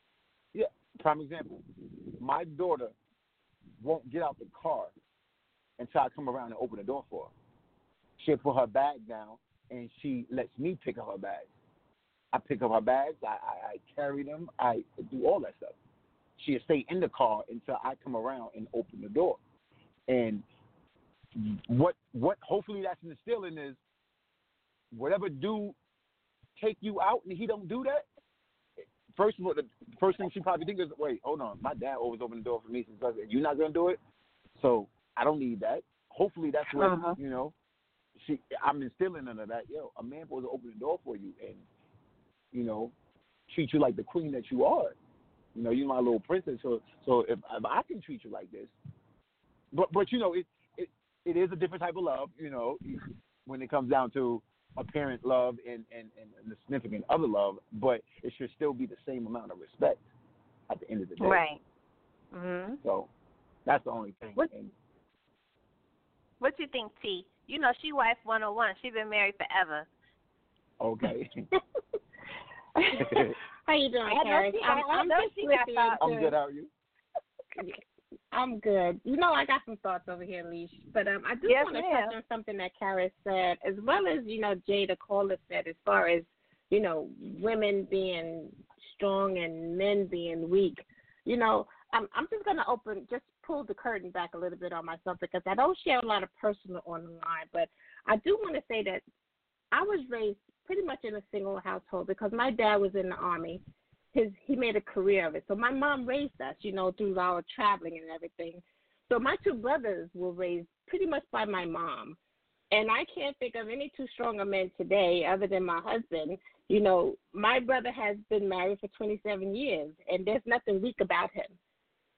They both have families, and they handle their business. But as far as men being weak, I think that's an individual thing. It's not necessarily men across the board. And you got to look at things individually, because each person, each man, each woman brings something different to the table. And I got to just pull back from what Lissha said, as far as women being told at a young age to not marry for love. I'm a Southern girl, and I was always taught that there's a certain way you treat your man, and I try to emulate that today. I just celebrated my 27th year marriage. But it's all in how you're raised. It could be even the regions that you're raised in and how you perceive marriage. I was never told to not love my husband. And I pray that he was never told not to love me. But I think it's just a matter of what you make it your personal and how you feel. Like Karras said, he lets his baby girl eat first now instead of him. There's evolution through life, and it's just a matter of how far you take it and where you want to take it individually. And that's just my take on it. You know, I may see things differently. Everybody has their own opinion, and there's no wrong opinion, but that's just my take on it. What do you think about that, Karras? I agree. Like what she said, like with evolution, is the same thing that I was saying. Like it's people evolve. Like things change, and some people are scared of change. Some people can't handle change, and you know, right. Individual. Like I don't know the things that this guy was experiencing because he just like that's what kept sticking with me. The weak comment. Oh well, weak is weak. This is weak. This. I don't get that. That why a strong woman has to be the result of a weak man. I don't get that. Why can't women just be strong? Right. Let me tell you something. I'll keep it real. But you know, my wife is 100% strong. Like 1,000% she don't play no strong. games. Oh yeah, she don't play no games. She don't. First of all, when it came to me and her, you know, she didn't need me. It was like when I came in, I added on as well as she did. And I think we live by this thing where our life is not to sit there and make each other happy all the time. No. You know, she knows that she has to make herself happy, and I got to make myself happy. Because if I'm not happy, how can I make her happy? And if she's not happy, how can she make me happy? You have to make yourself happy first. And if you're happy, that's all going to spill all on me. And even when I can feel a little negative, you're going to give me all this love anyway that I have no choice but to smile. And that's what she does anyway. I can be sitting there and I can act like I just have one of those days. I just got a lot on my mind. She keeps asking, hey, what's wrong? And I do the same thing. And eventually we'll talk about it. And 9 times out of 10, nothing's wrong anyway. So, and Miss you know, Jordan is so awesome. Yeah, that's just how she is. Like from the start, she's just really strong, and she holds me down as well as I hold her down. So that's why I don't get the whole part about, you know. So am I weak because I have a strong wife? Well, you know what? I'm a strong man for having a strong queen.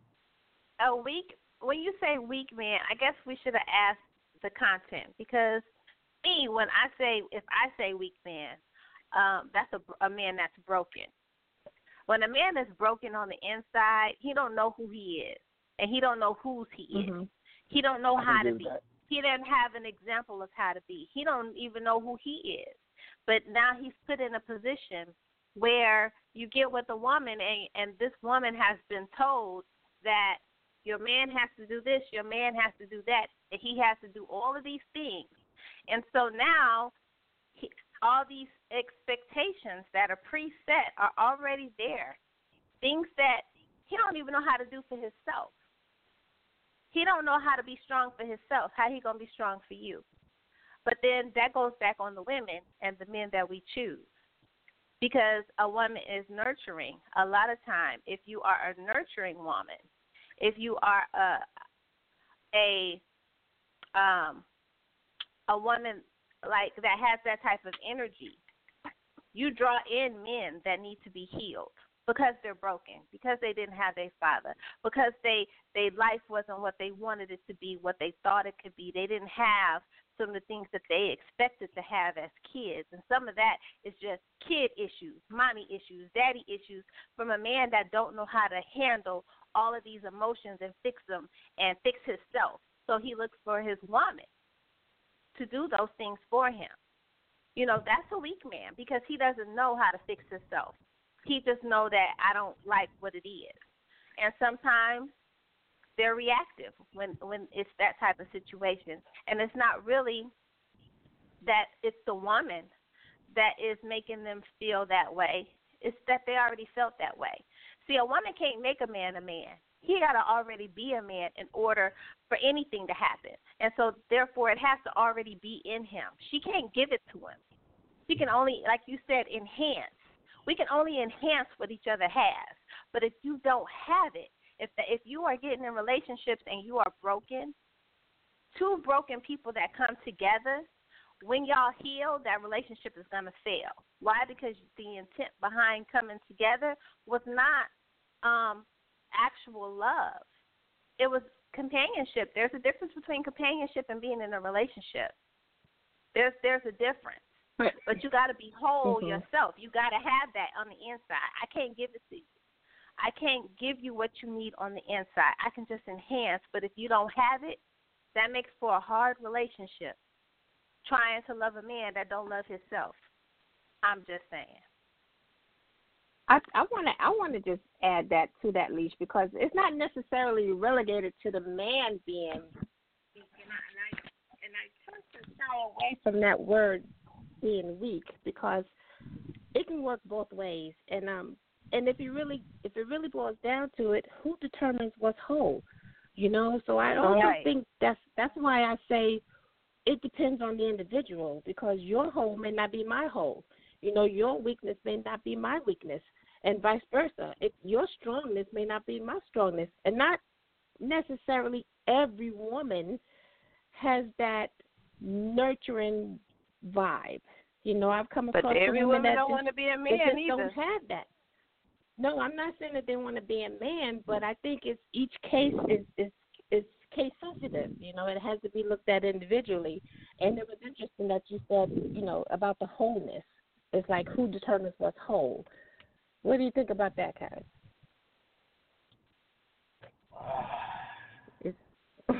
He said I'm going in the studio and y'all ain't here talking about wholeness. I know we only have a few more minutes in the show, but you can't be out here talking about wholeness. But I do think it's something, I don't want people coming away from the show thinking it should be one way where it should be their way. It's not necessarily our way, and I just I don't want the listeners to be confused and say, well, they say this and maybe I'm doing it wrong, or vice versa. I'm just like to have everybody's opinion on the table, because everybody can have a different opinion. Yeah, I think that when it comes down to a man and a woman, or a woman and a man, it will always be confusing sometimes, because it's going to be a constant debate. It's going to be a debate with men saying this and women saying that. I think at the end of the day, both parties got to come to some type of understanding. And even when you do come to some type of understanding, you still ain't going to have the understanding, because it's going to be someone that's going to say, no, that's wrong, or no, this. That's why you just have to hopefully find that right partner for you that can make you a better person, in general. Because at the end of the day, that's what it's really about, trying to find someone that can make a better you, or not even just can enhance yourself. Put it like this.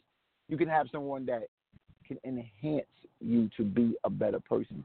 The things that you don't know that you're capable of doing can push you to becoming that person, and, that's what I'm about. I'm about, evolving, trying to make my partner better, as well as she's making me better, and we becoming better, and if it fails, it never fails until two parties give up. So I think that as long as you constantly working on it, it'll get better. You got to keep working and working and working on your relationship with women in general. Women and men and got to work on their relationship with women, and women got to work on their relationship with men. And I think that if you continue to work at it, when you are in a relationship, continue to work at it. I mean, divorces only happen when both parties one party has to give up. Somebody has to give up for a divorce to happen. In any relationship, you start off, you lovey-dovey and everything else, and then once, something happens that makes the relationship end. But if you keep working at it, maybe you can find that place that can put y'all back in that happy space. But, I'm good. I don't know about everybody else, but I'm good. So that's all I got to say. I'm good. But I think that's where the evolution comes from, Karras, as well. And you have to want it. You both have to want what you want, and it has to be a mutual thing. But that's where the evolution comes as well, because you grow from each other. You're not, and in turn, you're kind of growing for each other as well. Absolutely. Definitely. Now, Karras, just switching gears a little bit because I know you're headed into the studio. Tell us about Blue Lace. So, what you want to know about it? I want to know Concept? about it. I want to know about the concept, the passion behind it, all of that. The concept is so Nipsey Hussle, rest in peace. He saw this Blue Lace thing called Blue Lace 1, and he had on his last album, Victory Lap, he had Blue Lace 2, and they basically tell stories about life and everything else, and they always use that same chorus. It's a different beat, but it's the same vibe of the person singing in the background. And when I heard it, somebody the beat is actually called Blue Lace 3, and I was like, oh, and what I did was I just continued the story. It's just basically stories from what I gathered from him, is stories about the hood and things that was going on, and all I did was just add on to some of the stories, because I was a big fan of his. Way before he took off, I was liking him since feeling it way back in the day. So I was a big fan of his. So once I seen that beat, I just had to jump on it and tell a little story about what goes on. I love it. I love it. Well, we're gonna give people a little taste of Blue Lace. Go. I appreciate it. Yeah. All right, hold on. Let's see what you was cooking in your creative kitchen over here. Hold on. Give me some of that. Yeah. It's your boy. R.I.P. to all the fallen soldiers. Give me some of that. Listen. R.I.P. Nick. Live your life to the fullest, nigga. My granddaddy said you reach, you better pull the trigger. So I pull the trigger, and I make sure it's empty. So if you wanna see another day, don't fuck with me. I felt a lot of pain, I shed a lot of tears, and it's the happiest I've been in a couple years. See, you don't know my life and all the grief inside. When my heart beat, it sounds like a car collide. I wasn't raised with love, we didn't give hugs. Some of my family don't speak, we still got a grudge. Born in the slums of Jersey, you slip, you get drilled. Best friends switch sides and one gets killed. See, everybody wanna be a thug. Till them shots ring out, you feel that hot slug. Is it blue, is it red? Now that nigga dead. Now the coffin is your bed where you lay your head. When I close my eyes, sometimes I dream of death. So every breath that I take, Lord, I know I'm blessed. So every step that I take, I do it like it's my last. Life is short, motherfucker, it ends in a flash. Oh, baby, it's been so long. Oh, baby, it's been so long.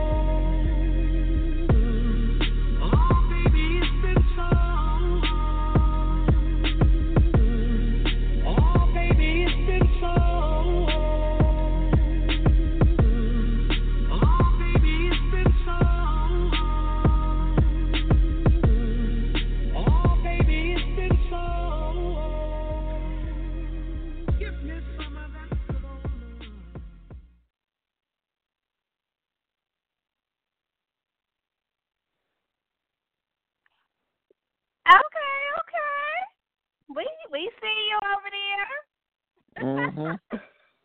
We see you over there. All right. Now listen. Yes.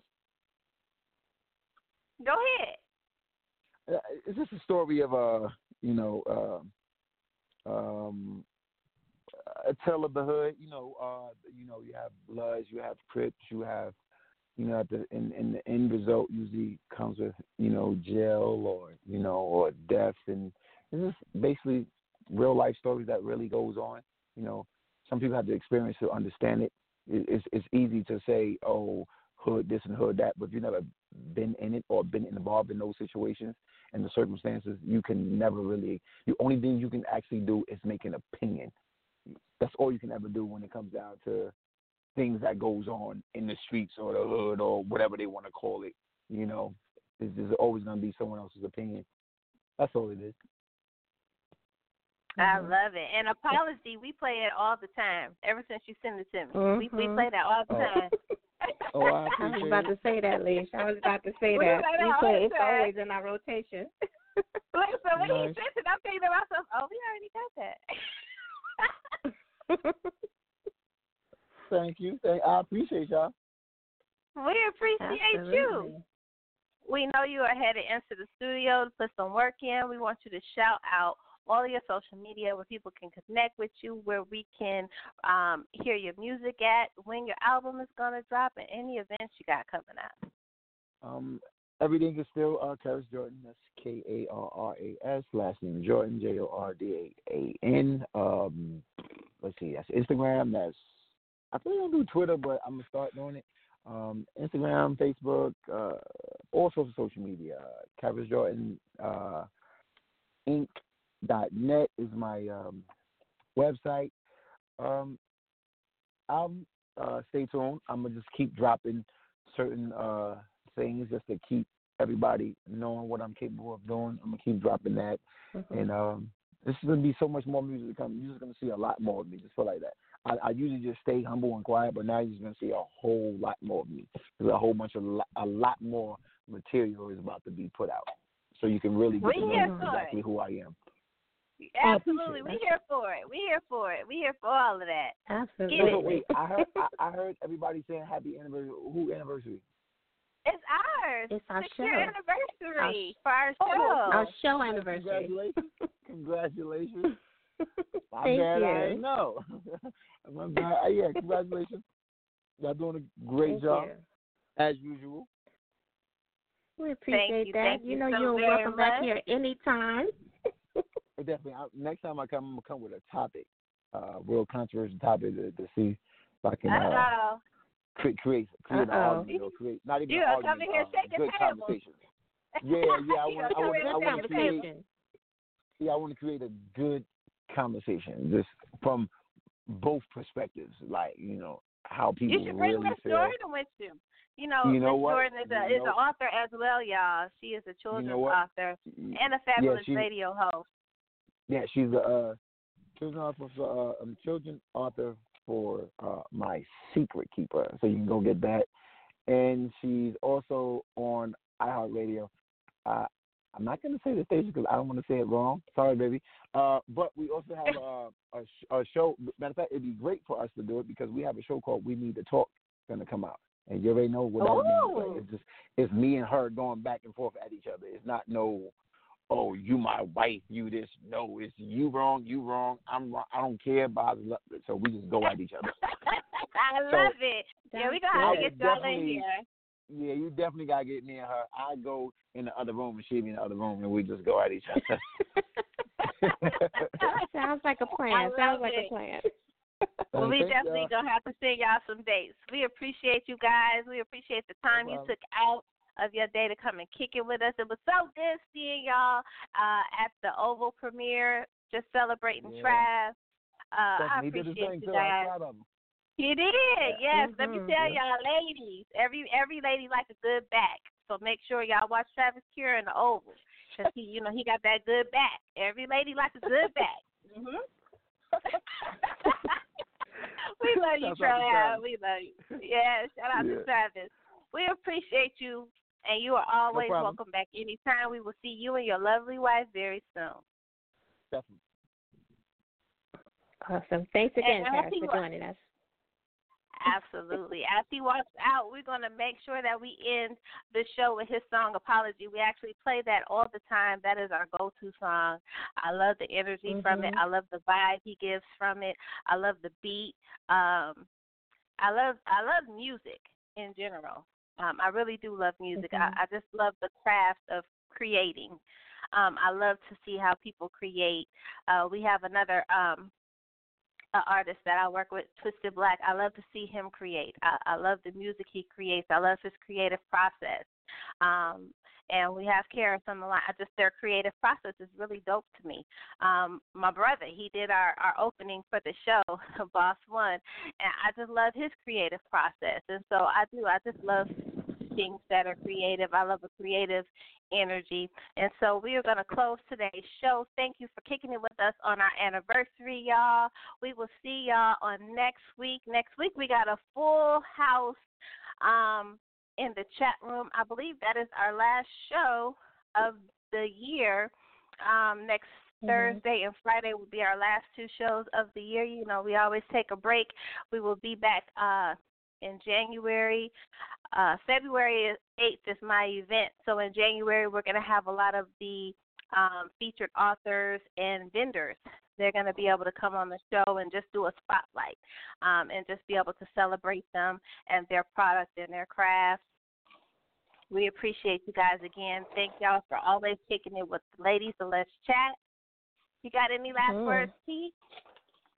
No, I just want to thank everyone for making this anniversary possible. Like I said at the top of the show, without you guys, there would be no us. So we appreciate each and every ear that we touch, that tunes in, and continues to tune in, Lissha. And like I said, I couldn't ask for a better partner in this line of business, and I appreciate you, girl. I appreciate you, too. And this is Karras, No Apology.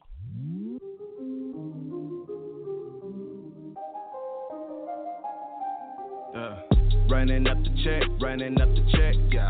Stepping on their neck, yeah. Haters popping off, I don't feel a threat, yeah. Better come correct, gotta get respect. I was born for this, I will go to war for this. I throw every feeling possible right out the door for this. I'm a savage, 21 savage, Kaepernick, no Afro pick. Taking over, no apologies, I'm killing all this shit. Listen. I told you I'm a savage, but you wouldn't listen. I came to take over the whole game, that's my mission. Karras Jordan, motherfucker, now pay attention. Now that I got your attention, let me complete my sentence. Born in the slums, I hustle for crumbs, I saw for days. Now it's time to get paid, dug into my last days. Streets made me a menace, mama didn't raise no fool. Bottom line, you course was mine, homie, I eat your food. I ain't with that mumble shit, the only thing that mumbles quick is when I put that muzzle on that bitch and I squeeze that shit. Yeah, I'm insane. Nigga, crazy and I'm cool. Split personality, I don't know who's who. Screws loose, so watch what you say to me. I will snap out, I'm a New York, Jersey nigga. But now I wanna run the south. It's not where you from, nigga. It's where the fuck you at. So I switch that NY and flip it to a braid cap. Running up the check, yeah. Stepping on their neck, yeah. Haters popping off, I don't feel a threat, yeah. Better come correct, gotta get respect. I was born for this, I will go to war for this. If you standing in my way, you gon' be on the floor for this. I'm a savage, 21 savage, a grenade without a pin.